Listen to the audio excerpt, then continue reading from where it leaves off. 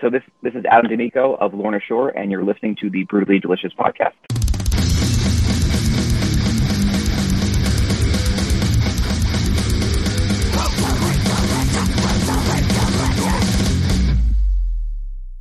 So good to see you again. I've interviewed you quite a few times. The last time at the Canal Club here in Richmond.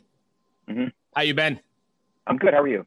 I'm doing all right. Where are you guys located when you're not on the road? The Garden State, New Jersey. Oh, okay. I'm originally from Long Island, so not too far from hell yeah. Down in Richmond now. So before I even get started, I've got to tell you, To the Hellfire is probably one of the heaviest things I've heard in the last few years, if not forever. That sucker is a beast. Thank you so much. Yeah, it's definitely a heavy track. That's the point of it. So I'm glad that it oh my God, being received that way. What has been the feedback to it so far? Pretty much that. It's been awesome. People think it's our best work to date, which is that's always good feedback for us because with each release we want to do better than the last release. I mean, we're only in competition with ourselves. So if we are outdoing our last release, then I'm satisfied. So. It's just basically been an overwhelmingly positive response. People are enjoying the song. People are enjoying Will. So overall, seems to be awesome. And, so I don't know if you can tell me. I don't know if you could tell me this or if this is a spoiler or not. But I haven't heard the rest of the record yet. Is the rest of the record the same, or follow? No, it's actually not. No, it's actually not. We didn't. If we did 3 Hellfire songs, it would take away from Hellfire. So I think that the album is meant to be diverse. It's meant to show all sides of the band. When we were writing the EP, I think we wanted to display different elements of the band. And I think that when we sat down and, was brainstorming the EP, the song that ended up coming out to be Hellfire, we want to start the record off with like a dark, heavy song that's really a good display of vocals. And that's kind of what we did. It was like we wanted to write a heavy song that was dark, that was a good song to allow a vocalist to shine on. And the other 2 songs are not like that. And I think for a good reason. I think it shows the diversity of the band. If we wrote 3 Hellfires, it would be kind of lame. The other 2 would just kind of feel like, why would I listen to the other 2 when it's exactly like Hellfire? The other 2 are different from each other as well as different from Hellfire. So I think if you are a fan of the band and like different elements of the band, there is something for you on that EP. And if you prefer a song like Hellfire and you don't like the other ones, then cool, just listen to Hellfire. And if you like other elements of the band, that's more present in the other songs. And in my opinion, I think Hellfire is the weakest of the songs as far as songwriting perspective. Not in the sense of like what's heavy, because I don't think that makes a good song. I don't think that makes a good song. I think as far as from a songwriting perspective, the other 2 songs, in my opinion, are stronger. The thing that's strong about the Hellfire song is that it's a good display of vocals. So for us to unveil a new vocalist, that's a good song to open with. But if we already had a vocalist and we already unveiled him, that wouldn't be a song we would lead with. It would be one of the 2 other songs. What was the first of all, how long did it take you to find the right vocalist? And then what was it like getting used to writing with a new partner or new person? So I think it was like a longer process considering the fact that like how the world kind of shaped up. So when we basically found Will as a fill-in for Europe. And I wanted to kind of test the waters to see how he would be before, putting someone in the band, because I just want to make sure like, okay, how would you be in the, my 2 things were how would you be in the live element? So how would you be performing live? Also, how would you be on the road with each other? Would we enjoy being around you? Would you hang out with other people? All important stuff, right? Yeah, those are all important stuff. It's not just like going on stage for 30 minutes performing and like then you're a good vocalist. It's like, how do I want to be with you those other 23 and a half hours? Do I want to, how are you with the fans? Do you offer help? Like, what is it that you do? Because, we're not a band that has 5 crew members. Like, we're a band that's pretty much goes out by ourselves. So if you're not willing to help with some of the load, it's just like, I kind of need that extra help. We can't always afford to bring out crew. So it's like, are you willing to do the other extra effort? And he was willing to do all that sort of stuff. So it was great. And then the other thing outside of the touring element is the studio element, because yes, you can perform and you can perform someone else's material, but like, how would it be if we gave you a blank Lorna Shore song? What would you write about? What would you sound like? Would you make the song? Would you tie in the song or whatever? And that was kind of my final test for Will, or for anyone who's going to be the vocalist. It was like, but for Will specifically, it was like, let's see how this would be. And he like knocked it out of the park. And it was really fun to watch him work because he worked really hard. And I think we all work really hard. So, when we were there for 2 weeks, he was every day in Studio B at Josh's studio, just like demoing out vocals. Like, even though he wasn't recording vocals that day, he was like, let me just try ideas, let me try lyrics, let me try patterns. Even if he didn't use it or not, the fact that he was working every day at that was just awesome for me to watch, because it just shows like your hard work and your effort, and you're just trying to make this right. And that's really good, because we all have that same effort, myself, Andrew, and Austin. So it was just cool to witness that. It was cool to see that. And it just showed like, okay, this guy obviously puts in effort. He wants to be here. He's excited to be here. He's very grateful to be here. So it's just like awesome to be in the studio with him. And that like kind of was the final like piece that we needed, was like, okay, cool. Like, in the studio, you're here, you put in the work, you're open to us giving suggestions, you're open to trying things out, you're open to, suggestions from a producer that we hire for that reason. So like, It was just really, really awesome to see him work, and it felt very seamless. We didn't have to hold his hand. I mean, we obviously gave suggestions, but like, that's what you're supposed to do within a band, but we didn't have to like hold his hand. It was just more so like, hey, why don't you try this? And that works. And he was like, this is cool. So it was really, really easy to work with. And I think on all aspects of it. So it's been, it was just awesome. So that's cool. All I can really say about that. No, that's great. Are you guys all right together? And how did you deal with it during the pandemic? Because obviously you weren't, I don't think you could be together. Yeah. So actually during the pandemic, I was living in North Carolina. So for the greater portion of last year, I was down in the South. And, when we knew we were going to do the EP was maybe around July, August, so around this time. And what I was doing was just writing a bunch of ideas beforehand anyway. And then I would come up to New Jersey to visit like friends and family. And then when I would come up, like we would, myself, Andrew, and Austin would kind of just like go over some ideas and brainstorm some stuff. So at first, like before I moved back to New Jersey in the fall, I was just coming up every month for like a week at a time. And we were kind of just like, just hashing out ideas. And then when I actually moved up officially back in like October, November, is when we were finishing the stuff, because we went to the studio in November.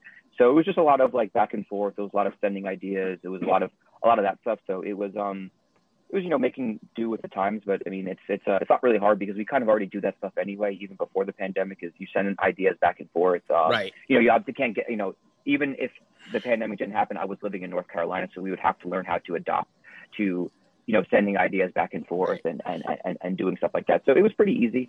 And then we, for 2 weeks in November before we went to the studio, we really did a bulk of the work, which was myself, Andrew, and Austin. And we wrote, we needed to do 3 songs, so we ended up finishing 6 or 7 songs, and had a bunch of other ideas left over. So we went into the studio super prepared, and pretty much spent the first 3 days in the studio trying to figure out what 3 songs do we want to use and whatnot. Right. When you guys are writing, are you well, 2 questions. First, when you're writing, are you writing with the live setting in mind, like how the song is going to sound on stage, or are you writing the song for the song's sake and then figuring it out later? Always for the song's sake. Most people listen to songs with, not in a live environment. If I don't come to your town, how else do you witness the song? Right. And I think we always figure it out after. We're mindful of it, but at the end of the day, it's like I care more about getting the song proper than being like, whoa, how is it going to be live? It's like, we'll figure it out. If it means running a track for this sound, or if it means, doing something else for this thing, or I will play this thing, or whatever it may be. Like, I'm more concerned about getting the sound to be right. And because I think that's how most people consume music. Sometimes people see a band once a year, but they'll listen to a song 12 months out of the year. Yeah, exactly. So it's like, I want to get that right, then worry about, getting it perfect for the live environment. Right. We can always figure it out. What about, is there a message or something you want your fans to take away from after listening to a Lorna Shore record, or specifically this EP? What I just want anyone to take away is to find something that you enjoy. And I think a lot of things nowadays is more so people complaining about what they don't like, rather than spending time talking about what they do like. And I think that just what I would like to see people in music is just champion the stuff they like, and just disregard the stuff they don't like. So if there's stuff that we write that you don't like, cool.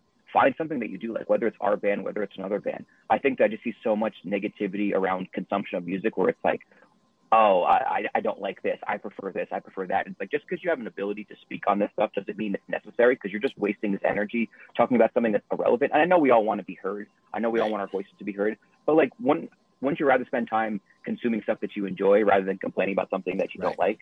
So that's just kind of what I hope for music consumption in general. I think it's so easy now, especially even in the last year, when everybody's sitting in front of their keyboards, they're keyboard warriors, and they can do whatever the hell they want, and there's no repercussions. But it does have some sort of repercussion, I think, down the road, because, like you said, instead of talking shit about some band, you could be boosting the ones you like who actually need the help. Exactly. You're just wasting your time. You decided to make a choice that you complaining about something you don't like is more important than you talking about the things that you do like.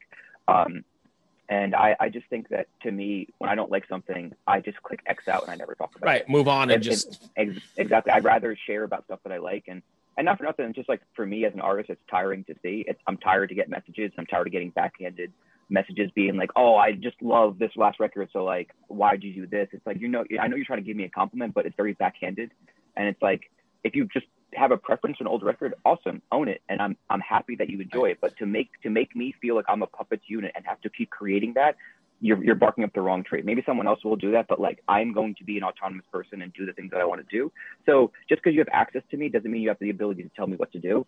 And I just want to find people to find the distinction, just because you can message the band, just because you can message the individual member, just because you can complain on the internet, doesn't mean it's something that the route to always take. And I just question people, or ask people to question themselves, why am I doing this? What am I trying to get out of it? And I think, is there a better way to be more positive in this world that's also filled with so much negativity?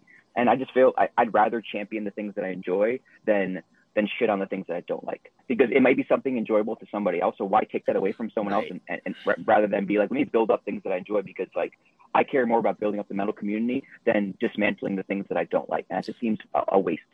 I 100% agree with you. So you kind of touched on it there for a second, but do you consciously go into writing a new record thinking about the same sort of stuff you've written in the past, or not trying to write the same record? Are you always trying to expand, or do you think about staying with what your fans would like and they're used to? I'm never thinking about the fans. Not that I don't appreciate them. Right. No, like, I know what you're saying. Right. It's like, I can't control the fans. I can't control the fans' taste. So the metaphor that I always use is that you can be the best piece of Wagyu beef, a cow that was bred for you, and that was, made just for you, and it's like this $500 piece of steak, and there's someone out there who just literally does not like steak. And it just shows that, like, I can't control your taste, and it doesn't matter how good you can be, there's someone out there that doesn't like it. So it's just like, when I think about that, why not just make myself happy and write the music that we want to write? Right. And I guess the way that I approach it is like, I look at past catalogs, like, okay, in a very simple debrief of what was working, what wasn't working, and what do I get to add. So it's just like, okay, looking at the past catalog, okay, what was cool about the past catalog? Okay, what was stuff that I liked? All right, cool. What was stuff that like maybe fell short? And it's like, and why did it fall short? Right. And then it's like, and if it did fall short, can I improve upon it? Or it did fall short because like, what was other reasons? And then what do I get to add? It's like, what didn't we do on the past record that I want to do? Or what didn't we do what did we miss? Or what, whatever it may be. So I'm always constantly looking at the past records to use as lessons, but like, I'm not like, oh, let me just replicate that. It's more so just like, what about it did I enjoy that I want to do again? Or what about it didn't I do that I feel like I want to add? Or what about it that like kind of didn't go over well that like I want to improve upon? So it's like, I'm using it as lessons, but I'm just also trying to focus on like, what else do I want to do? What else do I want to create? What sounds do I want to have? And what am I not hearing in the music world that I want to bring to the table? Because that's kind of always what Lorna Shore has always been, is just like, what itches are not being scratched when I listen to music that like I wish was there. You listen to a band, you're like, man, this is cool, but I wish there was more of X, or I wish there was Y, or I wish there was Z or whatever, or there's too much of this that I wish was like that. And I think about that when I listen to music and go like, well, now I have the ability to do it. I have a platform to do it on. So instead of me going on the internet complaining that so-and-so band doesn't do this thing, I can just get information. I can just do it myself. Right. That makes 100% sense. So what do you guys have planned for the live? Are you taking this out on the road now that things are opening up? So we have 4 shows in August around the release of the EP. So the 12th, 13th, 14th, and 15th. And we're playing, we're releasing the EP on those shows. Obviously, we're on those shows of playing the EP and playing some older songs. But I think the bulk of touring is going to be next year, and because we're also focused on doing LP number 4. So I think that's our plan this year we're going into the studio in November. So I think from now till November is to working on the new record, because we want to just maintain the momentum and put out new material and have a new record out next year. So then by the time touring comes around, you'll have the EP and the new record to tour on. Exactly. That'd be perfect. Mm-hmm. That's all I've got. Did I miss anything at all? Do you have any? Thank you, my friend. Good seeing you again. You got to take care. Stay safe. Be well. All right. Later. Yeah, bye. If you want to, you're all good then. Hi, this is Chad Nicefield. And this is Justin Press. We're the host of Making Waves, the Shiprock podcast, a part of the Sound Talent Media Podcast Network. We're inviting you to sail away with us on an epic journey in musical enlightenment. Every week, we bring you only the best artists in rock music and discuss everything from the cruise, to the stage, to the saga of being a professional recording artist. We'll have lots of special guests along the way, so tune in every week. Your stateroom is available every Monday morning, so welcome aboard.